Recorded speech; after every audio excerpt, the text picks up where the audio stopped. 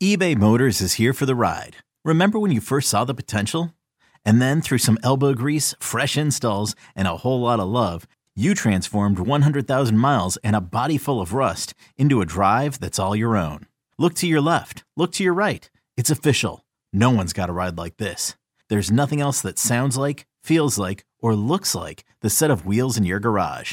With over 122 million parts, you can make sure your number one ride or die stays running smoothly. So there's no limit to how far you can take it.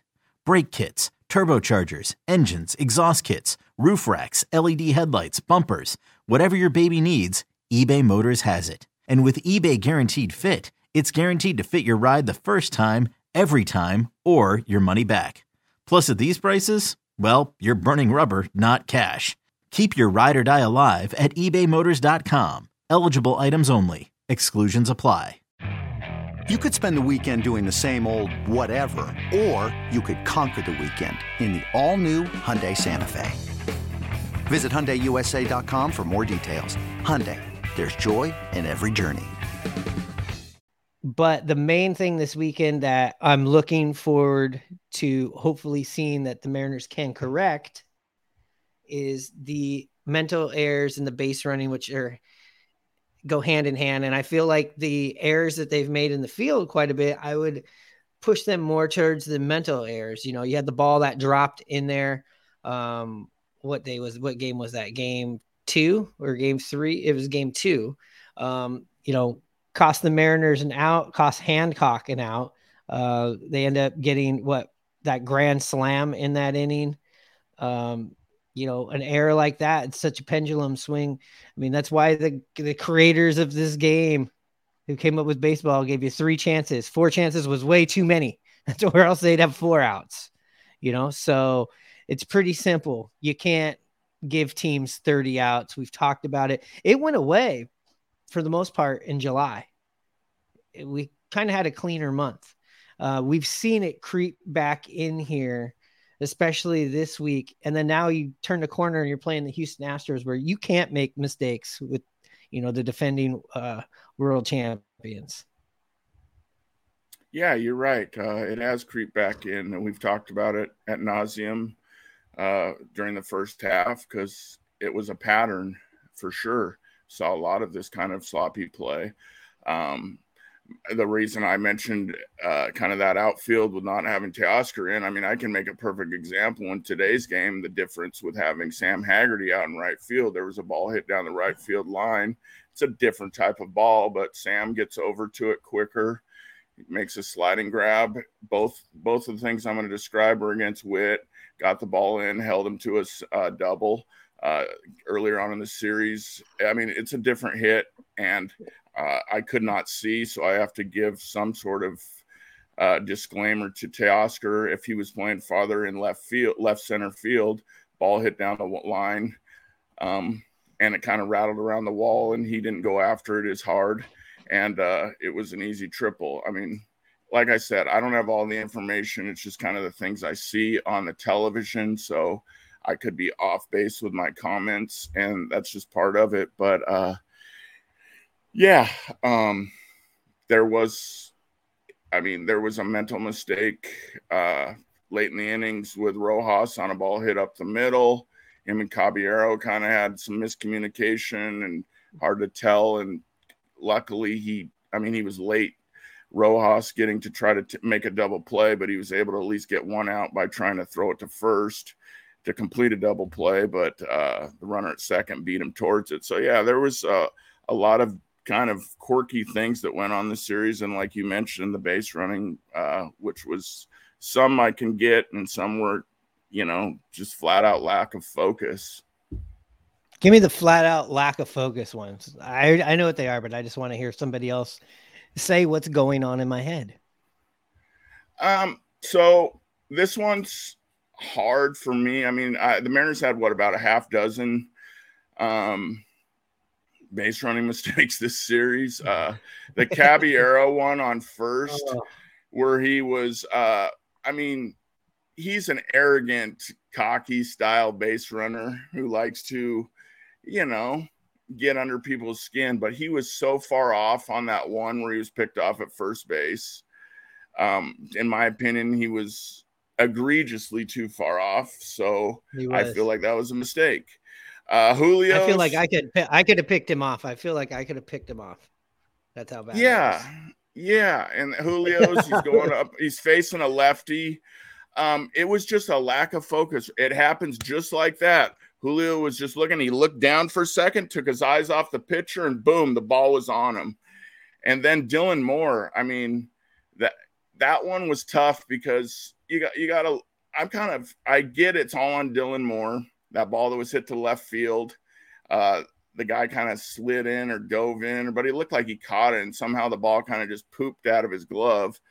And he gets to first, and he thinks he's out, and starts making his way back to the dugout, and didn't keep his eye on the ball to see that it was dropped. But I also got to kind of blame the first base coach, Chris Negron, there too. I mean, why isn't he yelling at him or letting him know? So yeah, those are the ones of this lack of focus for me.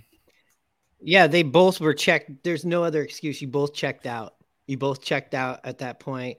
I know that one of the announcers was talking about the announcer. It doesn't matter. You go until you're told to turn around. I mean, it's as simple as that. Especially in a game where you're coming from behind, you want to, be intense and hope any and everything is going to go your way because you need it. It just kind of is weird. And I think the one that really got to me though, as far as, hey, I understand aggressiveness. I understand what we get from Caballero. He's a pest. I love it. I love the way he plays. He's like the perfect ingredient for this team. Gets under the, opposing pitchers, skin very easily. Doesn't give them comfortable, at bats. He doesn't want the pitcher to be comfortable. Love it. Love that he runs hard all the time. But in the game prior, it ended up not really hurting the Mariners, but it made things way less comfortable when he tried to go to third base. First to third, got nailed. Was the third out of the inning. They went to a replay, and I have to say I really like that whoever's producing the game left the camera on Manny Acta, having a talk there with Caballero about that. I'm sure he's saying something like, look, you already know the golden rule. You don't make the third out at third or home. You're fast. So you at second base with 2 outs is just about as good as being at third. I know third's more of a sure thing. We're building something here in this inning. We're passing the baton. It was just kind of a silly mental error that was frustrating. Ended up not killing the Mariners in the end, but those are the types of things against, a team like Houston or Texas or any of these other teams that we're playing next month, the Dodgers. These are the teams that are going to capitalize on those mistakes. That's why they are who they are. I understand your frustration. I get it. I didn't see it well enough. I remember the play. Obviously, like you mentioned, you saw Manny Acta talking with Caballero. So I was going to say, when it's hit to right, usually you rely on your third base coach. But maybe Caballero, I didn't see the whole play, put his head down. But if he's talking with him, I definitely see where you're coming from, that he made a judgment decision. And that makes sense. Like you said, you never want to make that third out at third. Going back to me, kind of going after Dylan Moore, I do want to commend him in the third game of the series. A really heads-up play. He was on third base. There was a ball hit down the right field line, right near the wall. And he tagged the right fielder, caught it. And it was a bang play at the plate. And I got to give him a lot of credit. He went in head first, straight in, which actually, is really ballsy, especially going up against a catcher that could swing over and, put it on you. But he went straight in and didn't try to hook slide or anything like that, or didn't go feet first. And, as the plate is being flat, he was able to get his hand in there. I think if he would have went feet first, like you normally would think of with a close play and a collision, it's hard to get your foot down and kind of get low like that and just tap the flat plate. which is such a difference from if you're going into a bag. So I got to commend him for that. It was a big turning point and momentum point in the game. And it was definitely not one of those plays that was a gimme. And for him to go in head first like that and create some momentum and sneak in there just in time, it was a great heads up baseball play by a pretty good base runner, all in all. Yeah. I mean, at the end of the day, the Mariners go in and get 3 of 4. If you told me by handing me a crystal ball before the series and I could see that we won 3 or 4, I'd take it. You look under the hood, there's definitely some things to be concerned about. They're all things that can be easily fixed. That's the good thing. The bullpen, we got to see how that plays out. Overall, Mariners again are playing, strong baseball. I do feel like they are playing as one. That's really the big important thing. We didn't have JP Crawford in this series. Obviously, we haven't had him for 7 games. We are 4-3 without him. 3 of those losses, what were they all? Yeah, they're except for Monday's game, all extra inning games or close games. Do I think if he was there, he would have made a difference? Absolutely. I think maybe some of the mental errors possibly might not have been there. That's what happens sometimes. I feel like when you lose a leader, in my opinion, and definitely I could have saw him. We talked about it quite a bit, so we don't need to tread over it too much because we're rolling through the time here. But there's any of these games that we lost in last week, if you could give me 4 good at bats out of the possible 16 at bats he would have saw in those 3 games, I do feel like he would have made a big difference. We might be still sitting here on a winning streak. I know it's all hypothetical talk, but you are seeing so much of the value, what the value of JP Crawford is. If you weren't seeing it, you have to see it right now. I think it's pretty much right there in black and white, bold print, how important he is to this team. Yeah.